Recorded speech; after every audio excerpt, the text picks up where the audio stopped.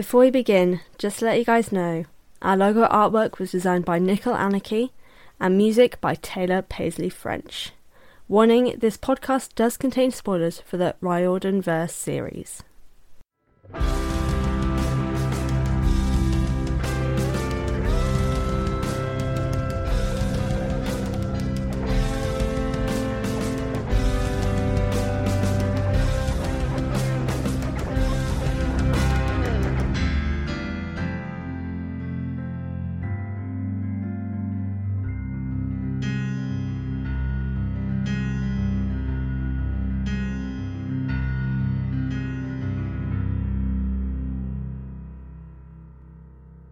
Hello everyone and welcome to the Best Damn Camp, a Riordanverse read-along and analysis podcast that sets out to read all the books by Rick Riordan in timeline order.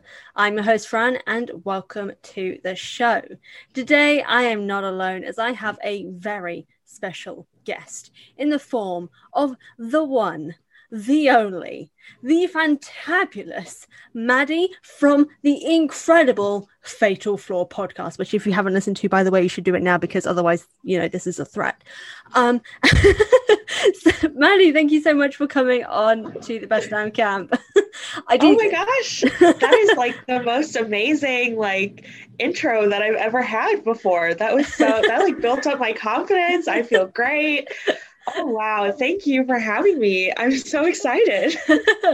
Oh, no worries. It is a lot of fun. I love having guests on because I do this all by myself. So when I have a guest on, I'm like, yay, more people to share in my madness. Amazing. Yes.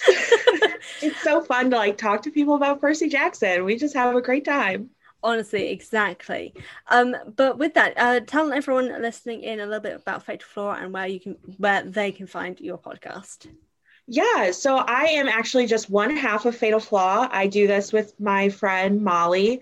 We're a little bit of a different Percy Jackson podcast. We actually don't go in any sort of order. We don't do a read along. We do it by theme. So we have different episodes talking about different themes throughout the entire Percy Jackson series, up through Heroes of Olympus.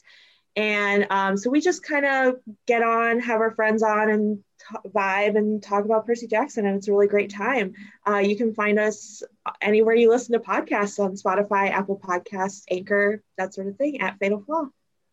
All right, fabulous. So obviously that's going to be linked in the episode show notes for everyone listening to go check that out, because like I said, every time I have a guest on who is a fellow Percy Jackson podcast, it is not a request to check them out, it is a demand. Get more Percy Jackson in your life by listening to all the Percy Jackson podcasts. Amen. But today we are continuing the timeline journey with the Lost Hero story break, The Hunters of Artemis, which obviously, as everyone knows from my intro and my outro, I am a fellow Hunter of Artemis. So this is where it's at, and I'm so excited to talk with you, Maddy, about this. So for anyone who's wanting to read along, this is from pages 360 to 401, because it couldn't be an even number. Of course. Oh my god, it actually kind of stressed me out when I had to write in 401. It's like, no, why? Just round it up, just one page, just get it to 402. But no, just had to get on my nerves, didn't it? But as always, there are the points to focus on for this episode. So today we've got relationships, mythology, narrative, and generally what we thought of it. But to begin, here is the synopsis. Maddy, do you want to give a sort of overview of what happened in these sections? Literally go wild with it. Okay. On the spot. So I guess we start with them on Festus, and they had just left Midas's house. Oh wait, I guess they're not on Festus. They're somewhere, and Piper has hypothermia, and she's really sick, of course. And they're talking, and they're warming her up, and they're figuring out what they have to do next. So it turns out they're in Colorado. I actually don't remember what Leo has to say, but Piper Leo talked to his dad. I forgot about that. So Leo talked to his dad, figures out that they actually need a demigod and a god to fight the giants, which is kind of a bummer because they can't reach the gods. Piper reveals that her dad has been kidnapped, which is also sad. And she says, I have to betray you guys, but they're friends. So she wants to tell them, and then they reassure her that they don't hate her. And of course, there's all that self-doubt. And then they've got to figure out how to save both Hera and her dad, but they don't have time because they're attacked by wolves. And so I don't know how to pronounce the King of the Wolves' name because I don't speak Greek. But he shows up, and then all hope is lost until the Hunters of Artemis come and save them, of course, because they save everyone because they're the best. And then we find out that Jason and Talia are related, and we move on to go visit the King of the Wind. And I think that's where we ended. Yeah, that's a pretty good overview there. That's basically all the stuff that happens. Like, this is the whole thing that I feel about The Lost Hero. So much happens whilst, like, nothing happens. Yes. I totally agree. It's kind of like, this is the thing, I talked about this with Erica and Carter, like, in last week's episode. And you feel tired when you're reading this book, just like, we get to page 401 of like nearly 600 page book, and we're like, well, at least we're kind of getting close to the main point of this book. We're still quite a way off, though. I know, it's exhausting. I didn't read the Heroes of Olympus until I was an adult, which I think was like a big mistake because I read like the whole Percy Jackson series again, which I read as a kid, and I was like, wow, this is so awesome.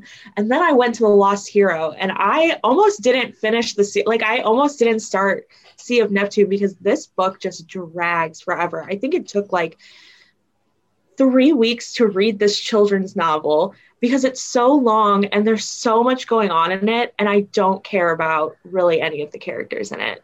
And it was hard. It was hard to get through. Yeah, I kind of get that.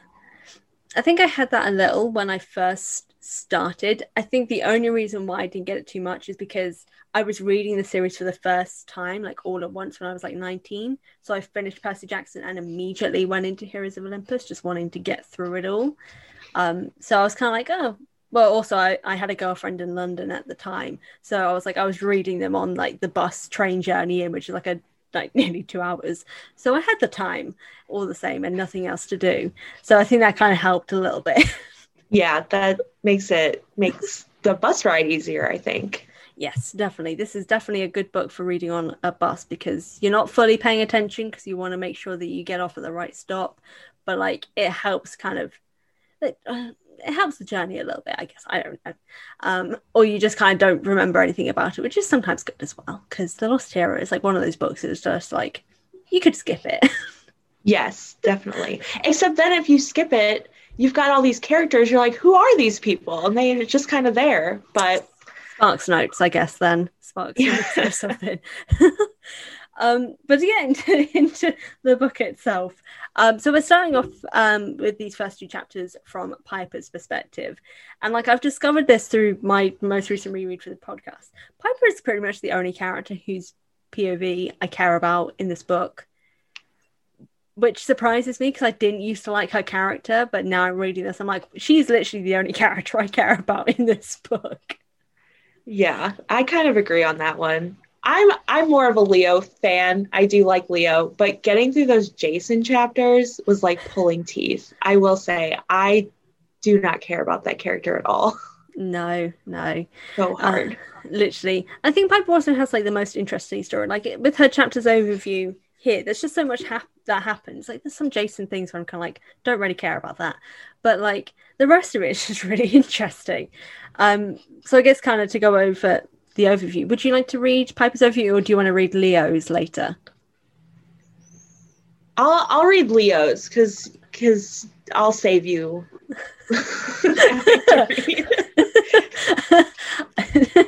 I know you're not a Leo fan. Yeah, I know, like Maddy knows. Oh no. I've heard rumors. Rumors, yes. That's what nearly got me cancelled from this fandom. Yes, I will read Piper's chapter overview. Oh gosh, okay. So We'll never cancel you for not liking a man. Don't worry. yeah, I was gonna say, I feel like as a lesbian, I feel like that's just something I definitely can't be cancelled for.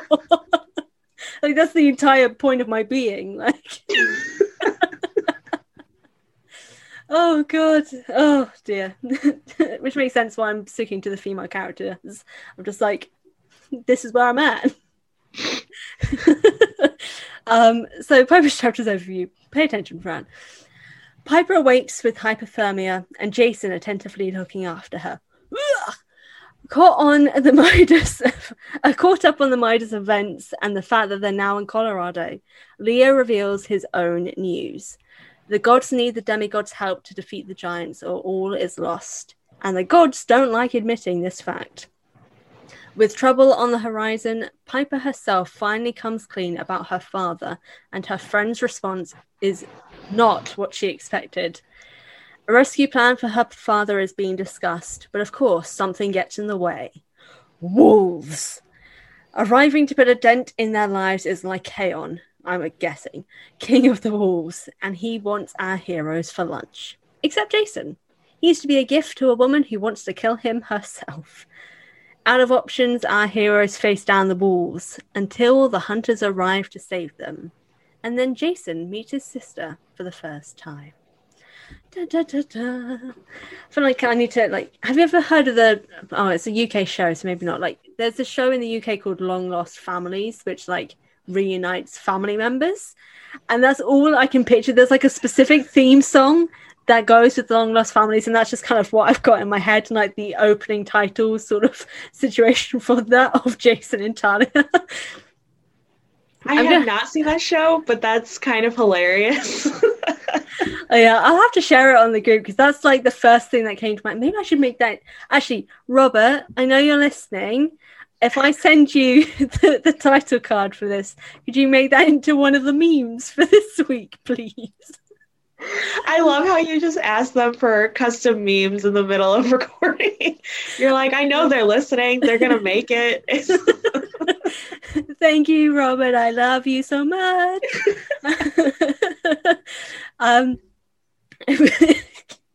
But that's literally that's the one thing that comes into my mind when I'm reading this, because it's literally a long lost family situation, and it's kind of hilarious to me. That whole situation, because it just feels really weird, like the fact that they're family members.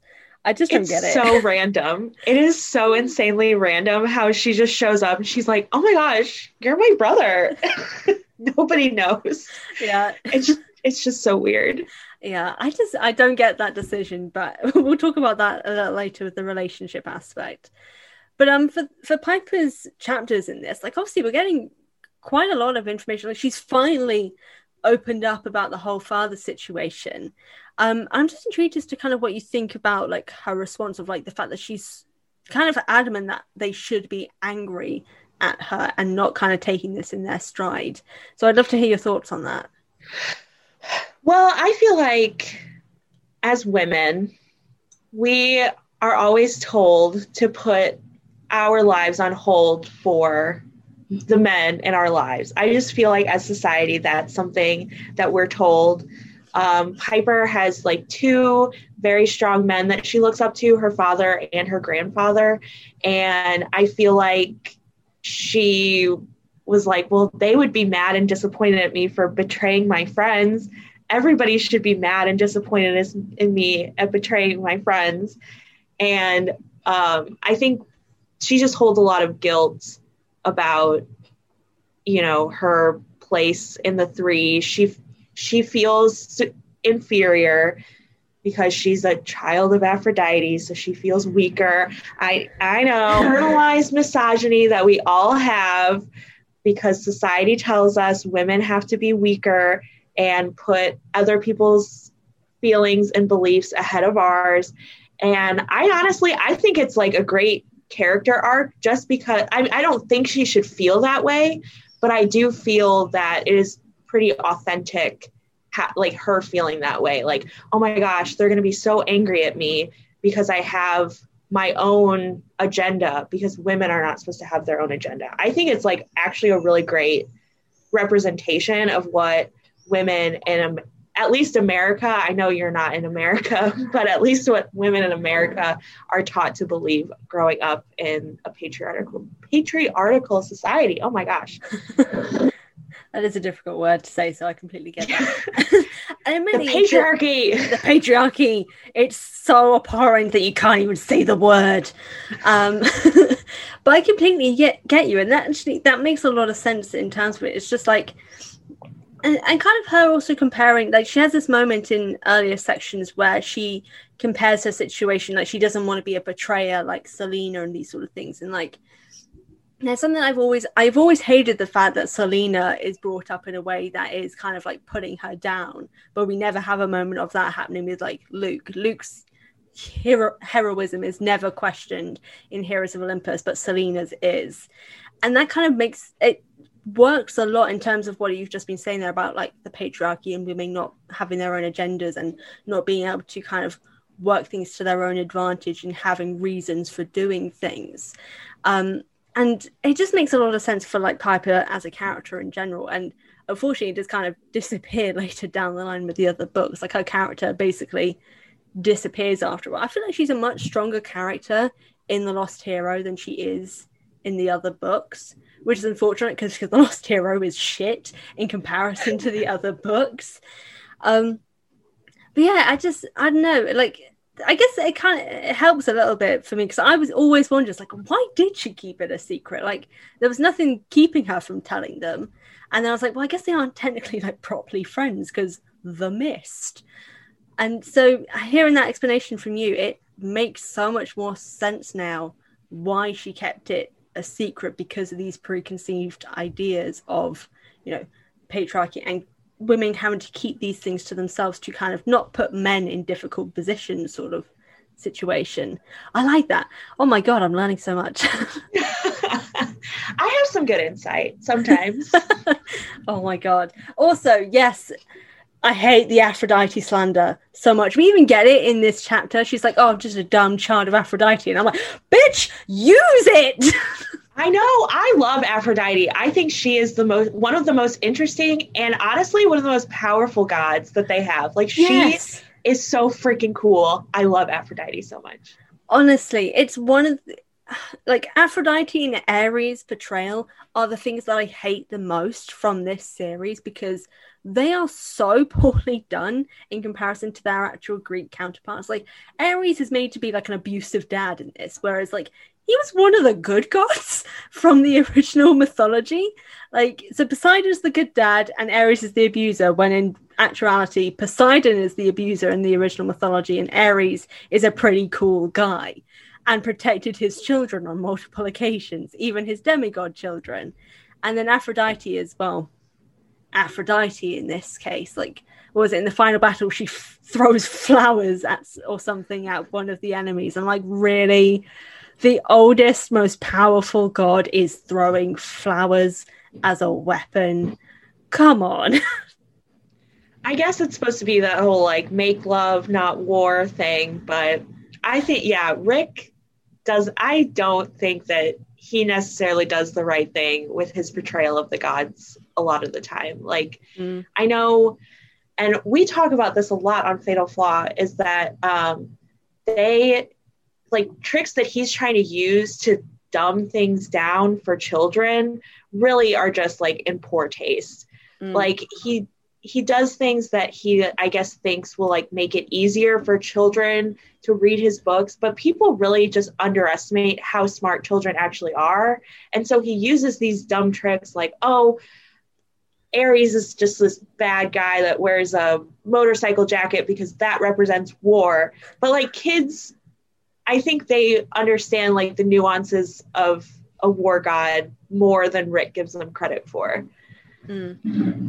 No, I completely agree with you with that. It's definitely something that, yeah, I agree. Rick could have done a lot better with it. And then the fact that we obviously, like, his female characters also aren't the best. Like, we have this moment of Piper feeling useless when the wolves are arriving and kind of not being able to help. And I'm like, girl, you are the only reason these boys are alive. on multiple occasions in this book. Like, we've got Medea, we've got some early, like, technically even at the Grand Canyon, she was helping Jason out with this whole situation by, like, getting things to him, keeping the wind spirits distracted when necessary and all that sort of stuff. And she's done loads of things. And these boys have nearly died on many occasions in this book. And, like, the moment she's kind of, like, out of action a little bit, that suddenly sends her on, like, the spiral of believing that she's completely insignificant and, like, unhelpful. And I'm like, come on. In the nicest way, also to Leo. Leo has done less to help in fights than anyone else. He's had one good moment, which was with the Cyclopses in Detroit. But other than that, this boy ain't it in terms of the battling. Like, Piper has done so much more. And I'm like, Piper, come on, give yourself some credit, please. But I guess patriarchy as well in terms of her not being able to do that. It's hard for women to feel like they're contributing. Yeah. It really is. Especially, I feel for her. Like, she's with these two guys, two teenage boys. I can't even imagine going on a cross-country journey with Leo and Jason, I feel like. And she's got this crush on Jason, which just, you know, that's hard when you're, like, with someone and you don't know if they like you back, and then you're feeling insecure about yourself. You want to look your best. And I feel for her. I totally get it. And I mean, she's what, 15? Oh my gosh. Yeah, around that, I think, like 15 or 16. Yeah, I can't even imagine being her. It must be so hard. Yeah. I just think back to when I was a teenage girl and I wasn't even fighting for my life. And it was hard out there. Even when my dad, like, hadn't been kidnapped, you know, like, I was so confused. I thought you meant for a second that your dad had been kidnapped at one point. I was like, what? Oh my God. So that would have been crazy. Like, plot twist. Like, I'm just bringing out my trauma. No, my dad was never kidnapped. Oh my God. I heard that so I'm aware. Wrong. Oh my God. Wow, Fran, you need to get your hearing checked. I misread that so much. I was like, wait, your dad was kidnapped when you were a teenager? That's, oh no. Oh God. Wow, that was a trip. My bad. Oh God. Wow, okay, yeah. So let's quickly move on from my embarrassment with that section there. But you know, I mean, there's lots of things that I've been coming to, like, appreciate more about Piper's character in this book, and kind of hearing more from your perspective as well of, like, her reasons for doing things as well.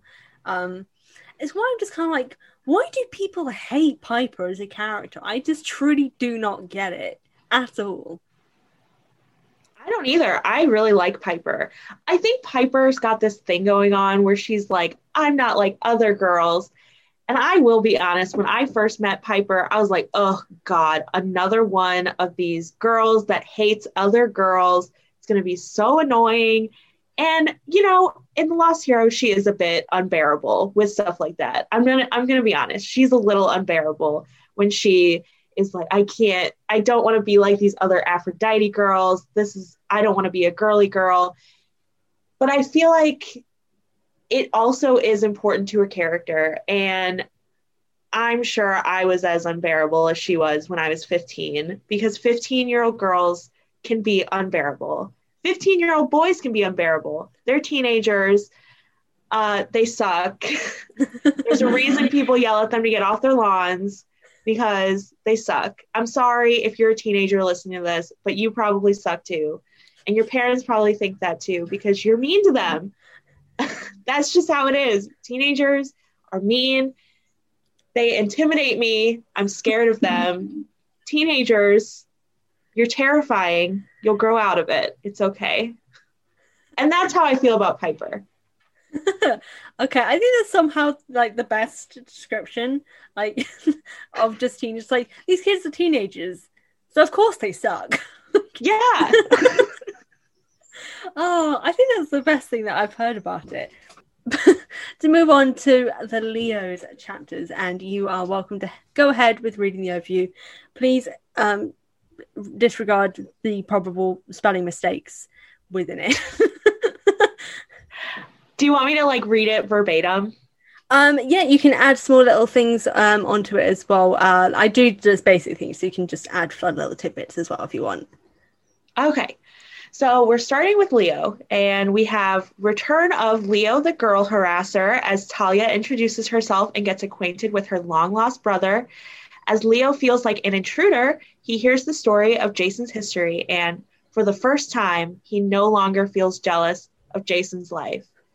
Jason's mother wasn't the best, and after gaining the favor of Zeus twice, she became more unbearable until the day she said Jason had gone.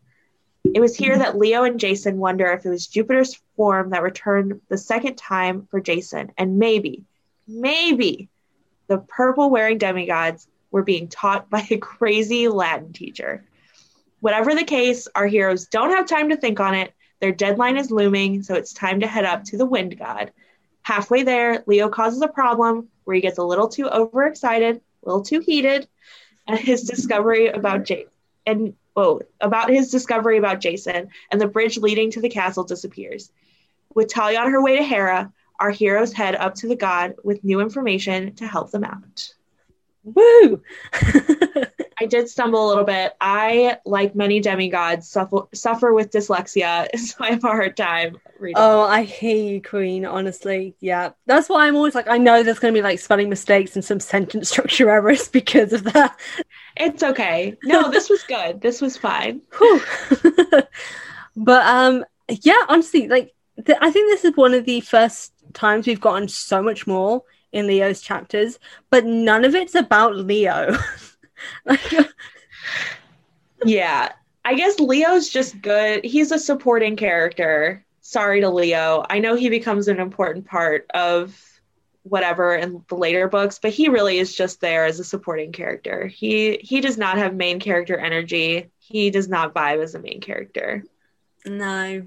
I think that's kind of unfortunate. Like, there is so much interesting about him, the flaws aside, that I think would make him a really interesting character. And I just think it's really annoying that he's been characterized as like this annoying, like overactive sort of person that kind of gets on other people's nerves. Like, it's fine to have someone who's overactive and stuff, but the fact that he knows he gets on other people's nerves and kind of keeps doing it even though he's aware as well, I think it sucks a little bit that he's not able, not for him, but more that kind of influences his relationship with his friends. Like, I think he can be that way, but I would rather it wasn't written in that his friends didn't like that about him, because I feel like that's not fair to him that his friends don't appreciate that side of him.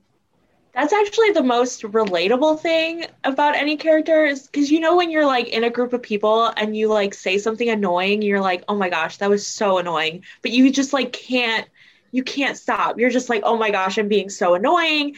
And you just like, you know, everybody else knows that you're being annoying and you know that you're being annoying, but you just can't stop being annoying. That's how Leo lives his life, which is very upsetting to me because it's too relatable, you know? Like, yeah. Do you ever read something that's just a little too on the nose for you and you're like, oh God, this is me. And that's just Leo all the time, which is so unfortunate for him. And that's why he can't have main character energy, because he is so annoying. But it's endearing. I think it's endearing.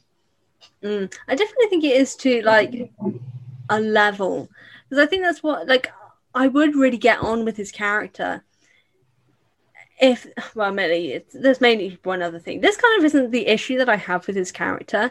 I think the issue that I end up having with it is because the fact that is part of his character and no one else likes it makes me dislike it, because it just makes me feel sad for his character that these things aren't helping him build these relationships with people that he considers friends. Which is why I always feel like the friendship, quote unquote, groups in Heroes of Olympus just feel really fake in the end. Like, they don't feel like they've developed a proper friendship. And it's the same with the Lost Hero. Like, these three are meant to be like really good friends, and I'm like, but where?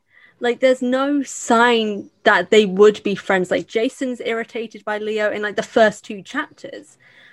Piper is frustrated by the fact that he keeps giving her nicknames and she doesn't appreciate them and she doesn't want them. And he himself kind of also ostracizes himself at the same time by kind of focusing so much on feeding like this third wheel and kind of not being active to try and change it and letting that sort of happen in some way. It feels realistic, but then it just kind of feels sad because it's like, these guys aren't friends, because you don't let your friend feel like shit. Yeah, no, I agree. I think it's so weird to me that like Rick places such an importance on like people coupling up that he doesn't focus on the friendship anymore.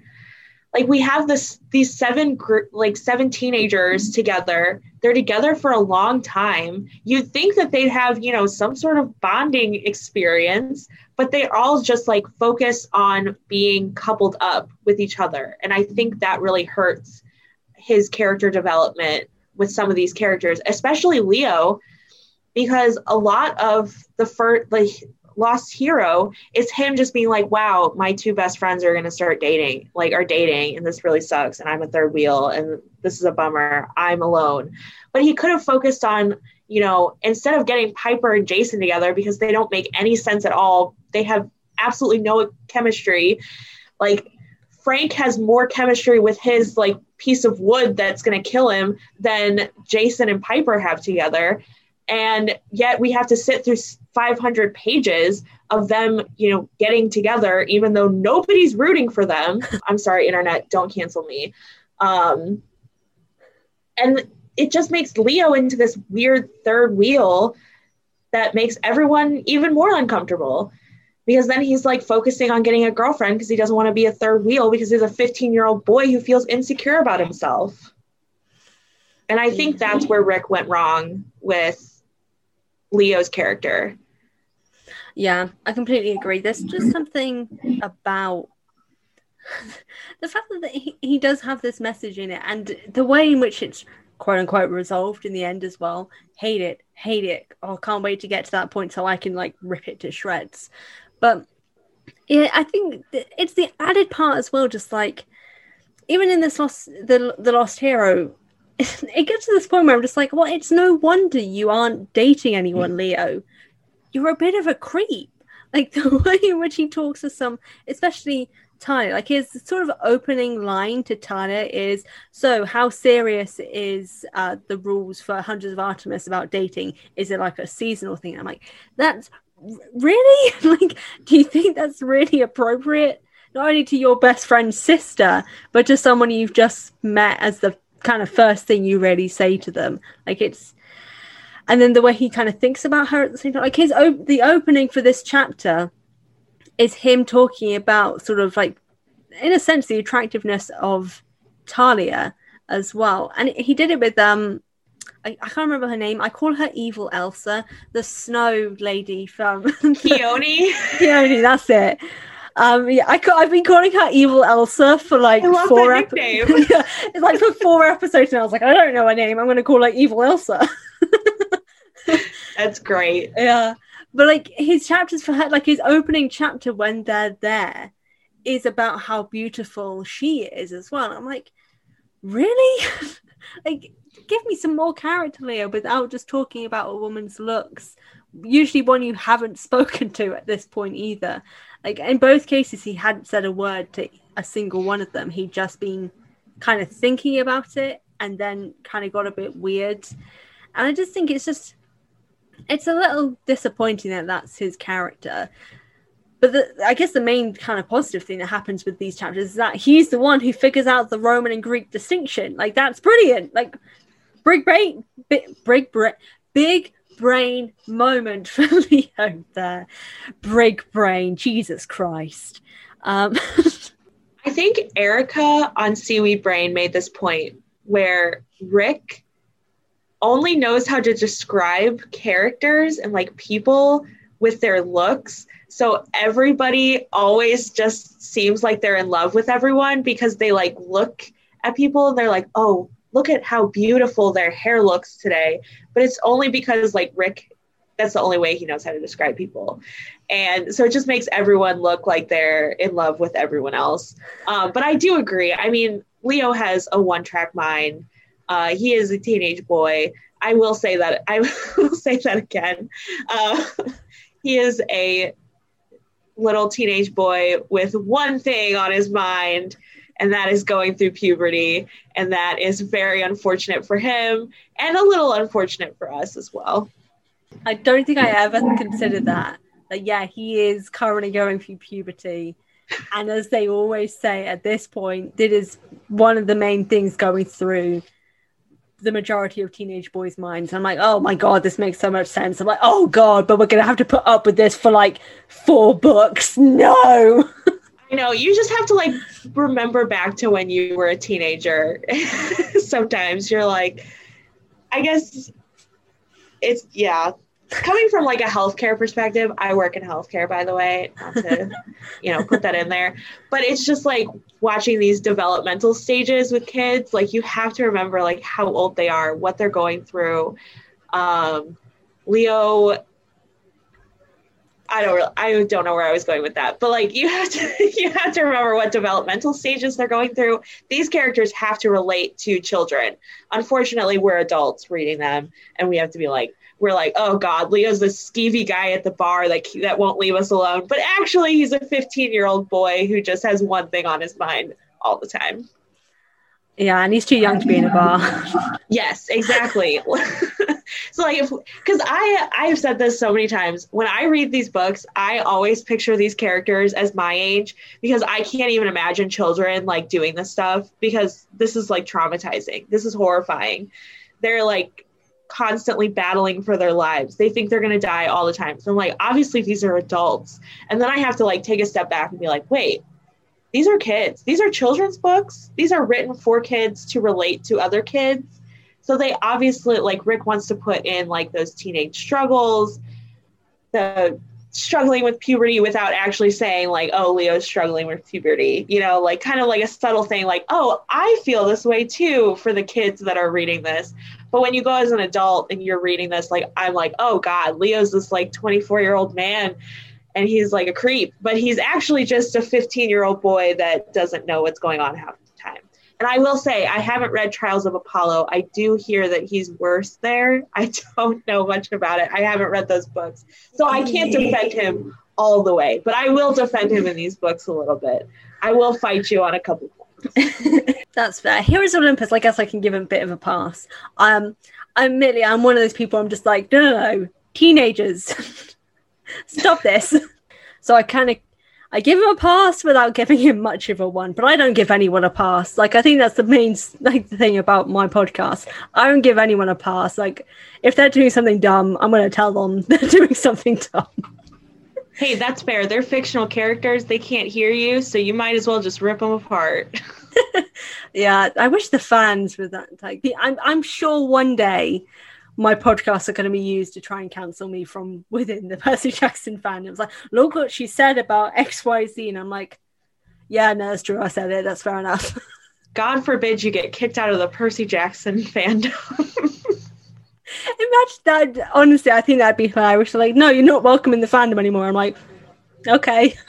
All right, I'll just go on living my life. I'll find something else to be a fan of. It's like, I guess gotta get like tattoo removal now and all that sort of stuff. I've been booted. Oh, man, I'm just trying to picture how that would happen, but I'm getting off topic. I guess to kind of go into the focus points, you've talked a little bit about one of the relationships of like Leo and women and that sort of situation. I'd love to know your thoughts about the whole Jason and Talia sort of sibling situation and like just your thoughts on it as a whole. Yeah, I mean, I don't know. I thought that was always like a really weird plot point. I think it's interesting, and I think what Rick is trying to do is like make a connection between the Greek and the Roman side of the gods, and also kind of give Jason his backstory without Jason completely getting his memory back. And it always felt really weird to me. But also, I mean, I kind of like the connection between Jason and Talia. Like, they're two very, very different characters, and they would never have a relationship unless they were siblings, you know, like you're not going to hang out with people like that unless they're your family. And so I kind of like that they have like the Hunters of Artemis tied to the 7 of the prophecy through Jason in that way. Because I know like Percy was friends with Talia, but I think it really ties the Hunters with the 7 and gives them a reason to, you know, like come back in later books and like help the 7 instead of maybe just being like, we're gonna kind of just do our own thing and not deal with you guys. But it does have that like tie to the 7 of them. And I think it's interesting. It was kind of like out of left field, did not expect it, really was like thrown off, was like, oh my gosh, it's Talia, that's kind of weird. And she's like, yeah, you're my brother. And like she's known this the whole time, but like never told anyone she had a brother. Like that's kind of a traumatic thing, your baby brother dying. Like she thought he was dead. That's kind of odd. I think that's kind of where I'm at with it as well, because it does just feel so weird. Like it is pretty much like what you said. It just feels like it's there just to kind of fill in some of the blanks about Jason's memory, and that's kind of it, as well as give more of the hints of the Greek and Roman situation. I kind of like what you said about it being a good connective thread for like the future books of them coming back to help. Because I know there was like another situation of like Hazel in the next book being a child of Pluto and having that connection with Nico. I thought it was really cute, but I do still remember thinking, okay, but why? Like, like she could have been a child of a different god. Like I feel like considering that we've got a child of Hades situation with Nico as well, and he plays quite a big role in Heroes of Olympus in some sense as well. I feel like if Hazel had been another god's child, but had like a relationship or friendship with Nico in Heroes of Olympus and having that bond or something. But I'm guessing kind of in your sense of like the whole Hunters tying to Jason and tying to the 7, that kind of works with Hazel being tied to Nico, so Nico can come and help out the 7 as well. Similar to Raina as well. Like obviously he and Raina are like, everyone says the 7 plus Nico and Raina, and they're practically involved already. So I guess that's kind of like, that makes a lot of sense in terms of finding a way to connect them. It just does very much feel just like, but why? Like, yeah, what's the I also reason? think it's really interesting how they're siblings, and Talia is part of the Hunters because Artemis and Apollo are siblings, but they're very different as well. So like Artemis is the moon, she's darker, she's night, she's got her dark hair. And then you've got Apollo, who's the sun, he's bright, and Jason's like blonde. So I think it's like an interesting parallel as well that maybe Rick was trying to do, or maybe he wasn't trying to do that and I'm just doing that for him. So maybe, I don't know. It's interesting. It was a very interesting choice, I think. Yeah. That's the podcasting job of trying to fill in some of the blanks and be like, you know what? This is now headcanon. This is now real. This was clearly the intention of the entire situation, because all other reasons make no sense. Yeah. We're filling in the holes for him. Exactly. You're welcome, Rick.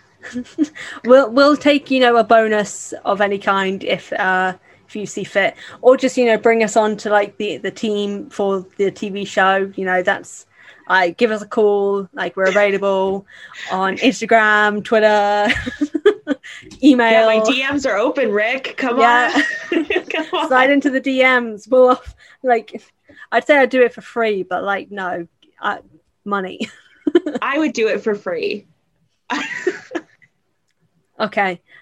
Maddy's a better person than me. I would want money. No, I just don't. I don't have much going on in my life, so I might as well do something like that. I think it'd be fun. It definitely would be fun. It'll be enjoyable. I'm looking forward to when the show comes out. I am really excited for the show. And I really hope that they go into Heroes of Olympus. I think, this is way, way, way in the future, but oh God, we'll really be cool. nearing our 40s or something, probably by the time that Heroes of Olympus comes around. Oh my God. I'm not that close to my 40s. Oh wait, no, I forgot. I'm older than you by. Wait, actually, how much older am I? I'm 26 this year, and I turned 26 in February. Okay, so we're around the same age. So I'm just thinking, because most you don't usually get like a season every year. So there'll be like 5 seasons of Percy Jackson and the Olympians, but kind of add like an extra year to each of those probably for like production and filming. So maybe about 8 years from now, we'll then be heading into Heroes of Olympus. So we'll be 36, 37 probably. Ugh. Yeah. My back just popped. I feel I'm aging as we speak. Well, I feel like I'm in menopause because like I'm getting the hot flushes, but that's probably just the heat wave. I can't actually tell. We're not sure right now. We're not sure. We're questioning many things. Wow. Okay. For everyone listening, I'm kind of sorry, but I'm also not. This is hilarious. Okay, to move on, so I'll stop. The next focus point is mythology. So we kind of don't have too much mythology wise in this section other than Lycaon. I'm going to say it that way. I don't care if it's wrong. You could tell me, I'm still not going to care. It's Lycaon, who is the king of Arcadia, as he mentions, who during his time as immortal fed Zeus human flesh and was cursed to kind of transform or be a wolf for all time. And I don't think it's mentioned in this section, but his sons were also turned into wolves in the original story. So I'm thinking the wolves that are with him are meant to be his sons as well. I'm not too sure. But they can't transform into a human form. I think they were made to be like wolves, and then he was made into like a werewolf sort of figure. It's weird. The story changes a lot. That's the one issue about Greek mythology. There's no right story. They're all different in some way. But it was interesting to kind of get his, like, it felt a bit random having his story in it, like he's just kind of appeared. But for me, he feels like one of the more terrifying villains that we've gotten so far, because he's mortal and human whilst also being like animalistic at the same time, which I feel like is like a more terrifying like combination. Like someone who is mortal in a sense but has this ability to become like an animal and kill and do like horrific things while still being so aware of what they're doing because they have a mortal form. It's like Medea. Like Medea is fully mortal just with magic powers, and she's terrifying as well, just like the power of which of what mortals can do as well to heroes is just kind of crazy. But I'm intrigued like what you thought about like Lycaon's introduction in this, and the fact that he'll probably be he does appear later as well in this book. Yeah, I'm gonna be honest, like he's not one of my favorite villains. He kind of freaks me out, I guess, a little bit. I guess the whole human flesh thing kind of that freaks me out. But and I also just, I don't know, he kind of was like a little too much. Like he didn't have like layers to him, like, you know, Medea or like one of those other villains that are more interesting, like have a more intricate backstory. I think his is more like, I just fed human meat to a god. Like that's weird. That's just weird. But anyway, I think it is interesting.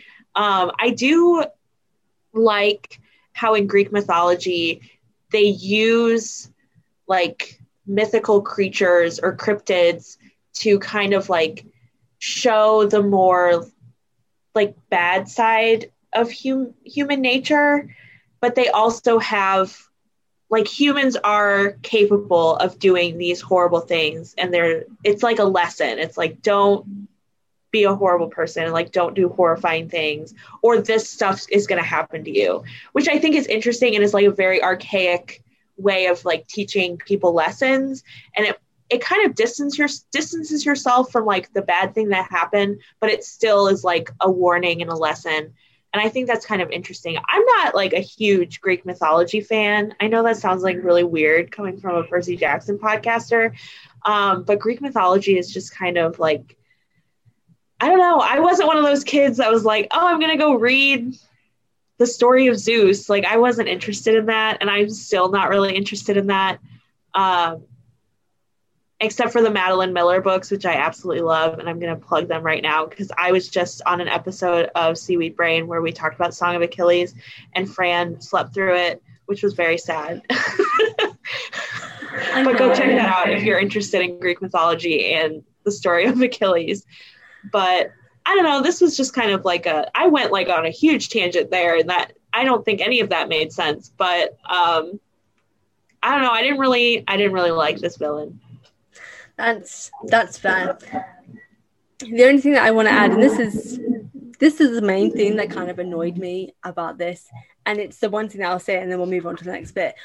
There is no such thing as an alpha wolf, and they've described it so much in this book, and it just pisses me off. It is a disproven theory that only appears in captive wolves because of the way in which captivity changes their nature. It is a not sociological, it's a social family group. There is no alpha hierarchy. There's a mum and a dad, basically. Stop it. Stop. And now I'm done. I just love how men will take one fact that they read in like a National Geographic magazine from like 1995 and will make it their entire personality. It's fascinating to me. Mm-hmm. But yeah, no, I totally agree with you about this alpha wolf stuff. It's obnoxious. Just stop. It's so unnecessary. I'm like, why? What was the point of this?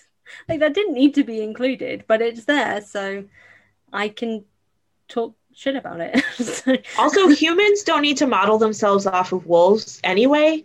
So yeah, wolves are always better. So, like, humans can never compare. Wolves are literally the better species.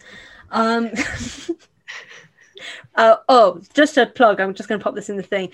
There is a situation going on in the US at the moment of this huge culling of wolves that has been sanctioned, which is going to end up putting wolves back on the endangered species list. I'm going to put a link in the episode show notes to go and sign for the governors in the certain states this is happening in, which I believe there is one in Michigan.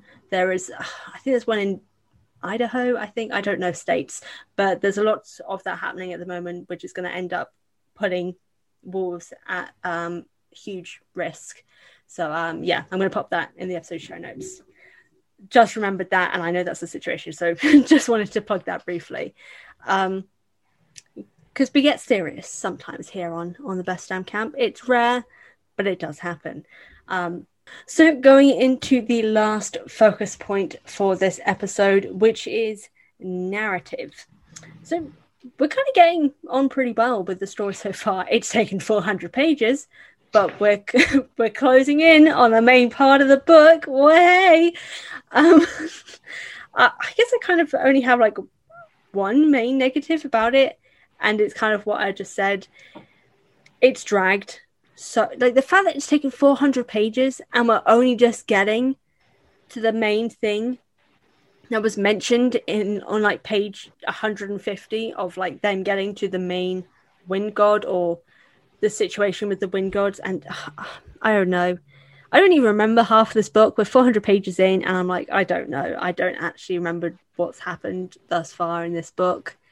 It's just, but we're not even at the main point. We've still got to go to this wind god, and then we've got to figure out whether we're going to go to San Francisco or wherever Hera is.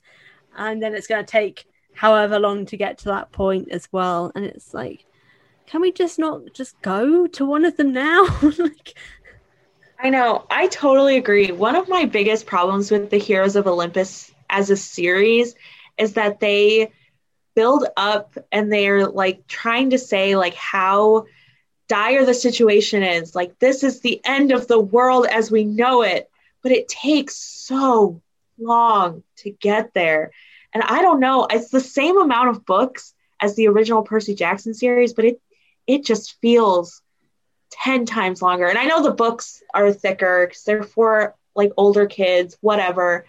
But man, and I think one of the biggest problems, like one of the reasons that it feels like it drags so long is because we have like these different narrators and these different perspectives, and they all have to give their opinion on what's happening. And so we have to go through the same things over and over again because everybody has to have their point of view and everybody has to say like what they're feeling at that moment. And it just gets exhausting and it gets so long-winded. It really does. Like, literally, I can't remember what it's like, Camp Half-Blood. So when they get to Camp Half-Blood, Piper, Jason, and Leo all have their own sections, all at the same time, all on the different areas of Camp Half-Blood. I'm like, why do I care? Just get to the point. Like, just take it. We know Camp Half-Blood. Have one POV with one of them seeing Camp Half-Blood. Probably Leo, because I think he sees a bit more of it than like Piper does. Have Piper's thing of ending up randomly at the hero section. Just kind of speed it up. Like, I think we leave Camp Half-Blood nearing the 300 page mark. That's when like we leave. I'm like, Jesus Christ. Like, we've not even gone on the quest yet. And this like, and we're nearly at 300 pages in, basically. It's like, my God. It's just, it takes so long for everything to happen. And like, we've gotten to 400 pages. We've just found out that we've just had Piper reveal that her dad is missing, and they're trying to figure out who to go save, her dad or Hera. And then we've kind of got the lowdown on the Roman Greek situation to an extent, which is something we've kind of been aware of from the start. But it's taken 400 pages for these two big plot points to kind of occur, and we've still got 2 others to go. And it's just, wow, that's so long before anything happens significantly. Yeah, it's kind of crazy because like he'll have like 50 pages of nothing. Like there's nothing going on. Nobody's doing anything. There's no plot. And then he'll have like 50 pages of just like every single piece of information that you need for everything to finally be pieced together. And it's like, what is the point? Like, let's get on with it. It's so draining. Yeah, it's hard to get through this book. It is really hard. This is probably the hardest book to read out of the whole series. I would say that. Definitely. But you're almost there. You are almost there. Exactly. That is the one thing that's keeping me through this, is like, I'm close to the end now. Actually, hold on. I'm well past. So we're at page 402. And how many pages are there for this? So there, oh God, no, hold on, that's a glossary. There are 550 pages. I have 150 pages left. 150 pages left to go. My God. I did not realize that's how much. The fact that the first book is longer than the last book is a problem. I didn't even realize that. Oh my gosh, I read them so far apart. Wow, that's damning. That is damning evidence. I've just looked. The last book is the shortest of all 5. The one with the big battle that has been leading up to for the previous 4 books is the shortest of them all. What? Make it make sense. Yeah, that does not make sense at all. That's why I feel like the Heroes of Olympus kind of like fell flat. Sorry to the Heroes of Olympus fans, but like it just, there's so much buildup to the end of this book series. And then, you know, the stakes have never been higher, but it doesn't feel that way. And also it just, they like rush into the end, and then like the end happens and you're just like, what just happened? Like, it's so quick and you don't even realize it. And The Last Olympian is like one of the best finales to a series that I've ever read. And then I was expecting so much more from Blood of Olympus, and I just didn't feel it. It just feels like there's 4 insanely long books telling us how much the stakes are, like how high the stakes are. But I just don't feel like the stakes are high. I'm like, well, I honestly wouldn't mind if Gaia kind of took over. Doesn't feel like that it's that bad of a thing. Maybe capitalism will end, and I'll probably be happier. I'll live in the woods. Yeah. Admittedly, it's just like, is Gaia really that bad? Admittedly, humans are the reason why everything sucks. So like, she'd get rid of the problem. He's got a good point. I don't really understand why we're fighting her. Oh my god. I feel like she'd like Thanos the situation and she wouldn't be wrong. Like it's like the whole thing, like, was Thanos really wrong? No. Like we even see it, like what was it, Endgame situation. We see how better the world has become in terms of the environment with like half the population gone. There's like trees growing up through the streets and it's like the air's probably cleaner. Yep. The ocean's cleaner, like the whales are coming closer to like New York and stuff because they're feeling more comfortable. The water's better. Like Gaia has a point. Like, you know, I support her. I'm on Team Gaia. Yeah, I just switched to the villain side. Yeah, and like, but are they really the villains or are they the villains because the protagonists tell us so? She does want to like end the world. I don't know. I think murder's bad. I don't actually remember what her goal is or what her end game is. What is that bad? Like, I'm just kind of like, I'm like, oh yeah, I agree with her. Like, this is great. But I'm like, what actually was her goal? And was it just to kill all the gods? Because if it was, I like agree. But also, I don't know if I do. Yeah, I don't actually know because like, if that was her goal, then like technically the Titans, like we would have agreed with the Titans, but like the Titans were going a bit further because they wanted to like enslave all humanity as well. But like, yeah, I don't know what her goal is. Like, I think she just wanted to wake up.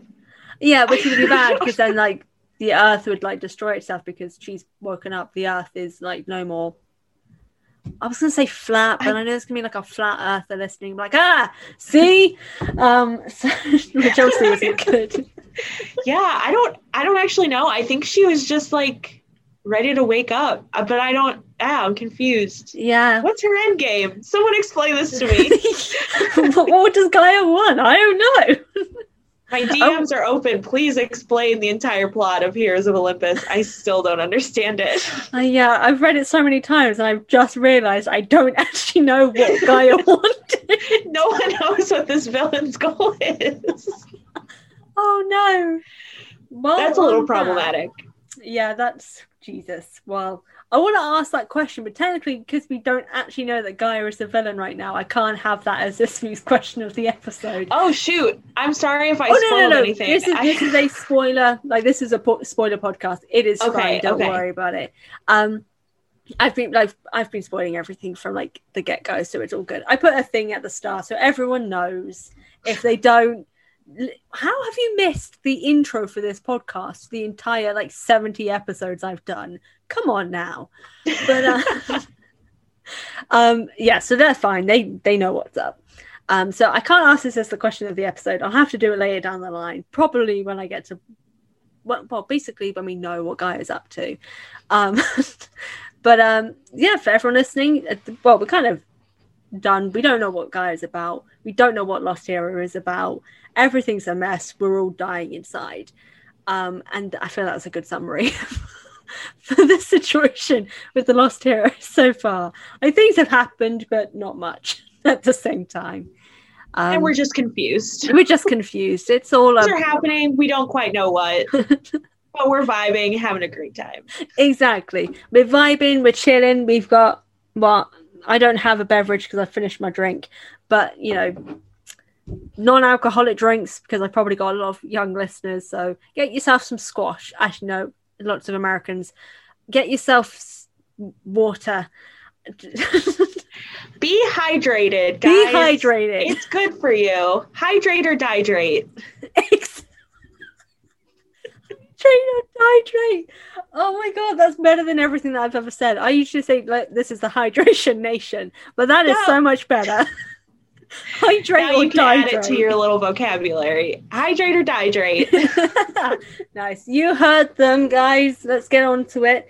But obviously, what everyone is listening to, this is this week's question of the episode, which is something that me and Maddy discussed, which is, what do you think of Jason and Talia being siblings? Did it make sense to you, or did it feel plot convenient? Obviously, that's going up on all of our social media.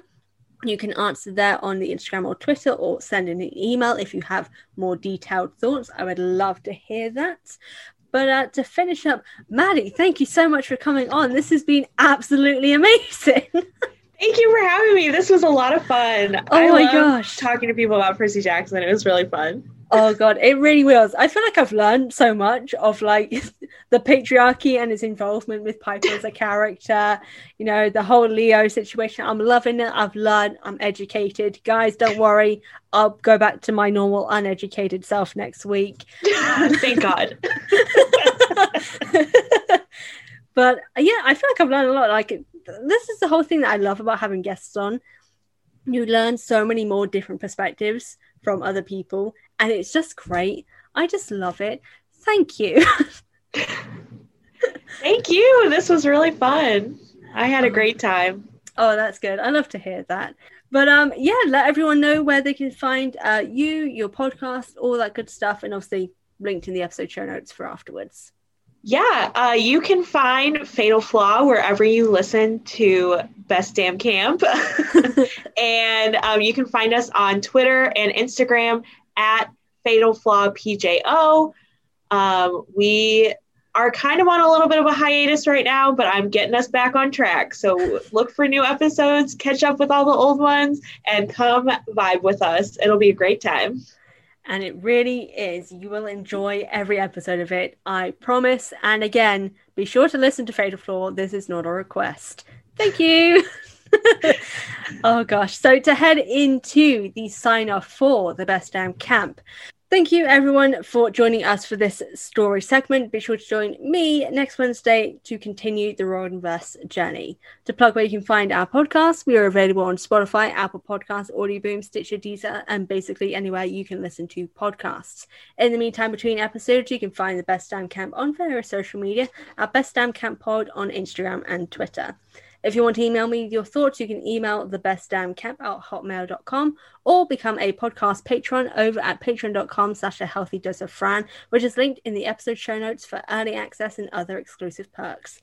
Want more Percy Jackson content? Check me out on YouTube at A Healthy Dose of Fran. And if you want to support my own writing, drop me a follow at A Dose of Fran on Instagram, Twitter, and TikTok. Again, thank you guys for tuning in and to Maddy for joining me for this episode. As always, I've been Fran, your very own hunter. I'll see/speak to you guys next time. Bye.